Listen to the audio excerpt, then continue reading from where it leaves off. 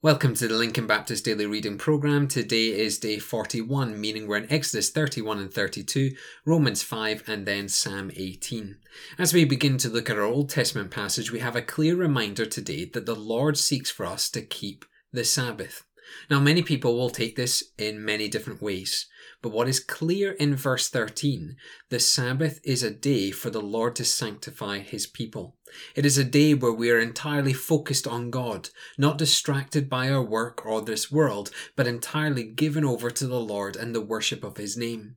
Our aim is not to do as little as possible. Rather, our aim is to be in the presence of God, learning from him, being encouraged by him, and hearing his voice in our lives.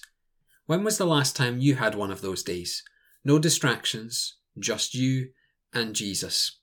It might be good for you to set that time out this week. While God was setting out all of these holy commands before Moses, the people had grown impatient. They couldn't see Moses and had no signal of what was going on, so they decided to ditch Moses and the Most High God for their own God, a man-made God for them to worship. And I want you to note the small g here. This is a man-made idol, not big G, the God and the creator of this world. Aaron, in his weakness, caves into the people's demands and makes the golden calf. Clearly, we see that Moses and God are angered, yet also clearly the Lord shows mercy in sparing the people. What we see here is the picture of the wrath of God and the mercy of God.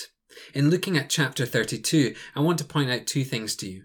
We so desperately need leaders that are willing to stand against sinful actions, even if those actions are within the family of God. Secondly, we need leaders like Moses, who are willing to go to God and plead on the people's behalf. Essentially, when seeking new leaders for the church, we seek not the popular, but the faithful servant who will stand true to the word of God. Church leadership teams are to serve God and his purposes, not the people and their desires.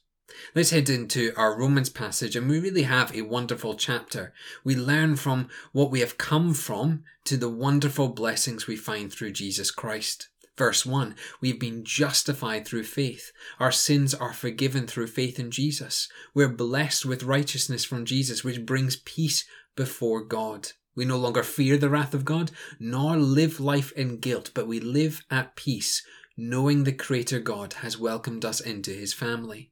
I love how Paul reminds us that Jesus didn't come to die for the righteous or even a good man, but for sinners like you and me. At just the right time, Jesus came while we were still sinners and died for the sake of our freedom from sin. Ever since Adam, we have been tarnished with wicked hearts and sinful intentions. Adam brought death to the world. But through Jesus, whom we can call the second Adam, life is brought to the world. And I truly love verse 17, and let me just read it for you. For if, because of one man's trespass, death reigned through that one man, much more will those who receive the abundance of grace and the free gift of righteousness reign in life through the one man, Jesus Christ. Isn't that wonderful? Through Jesus, we have a free gift of righteousness and life. A word of encouragement today. In finding Jesus, know with deep conviction that he has brought your life, a life to live to the full, a life of righteousness, a life at peace with God. It is a life marked by joy, for once you were lost, but now you are found. It is a life that speaks of the wonderful transformation that comes from the cross of Christ. So a challenge for you today. Do you reflect this life in this season? Never, and I repeat, never let this world tarnish, colour or break down the hope you have in Jesus. Stand strong, stand confident, for through the one man Jesus Christ, life is given that nobody can ever take away from you. Finally, let's look at Psalm 18. It is likely that David wrote this psalm to be given in a public ceremony, recounting the goodness of God so that all could hear.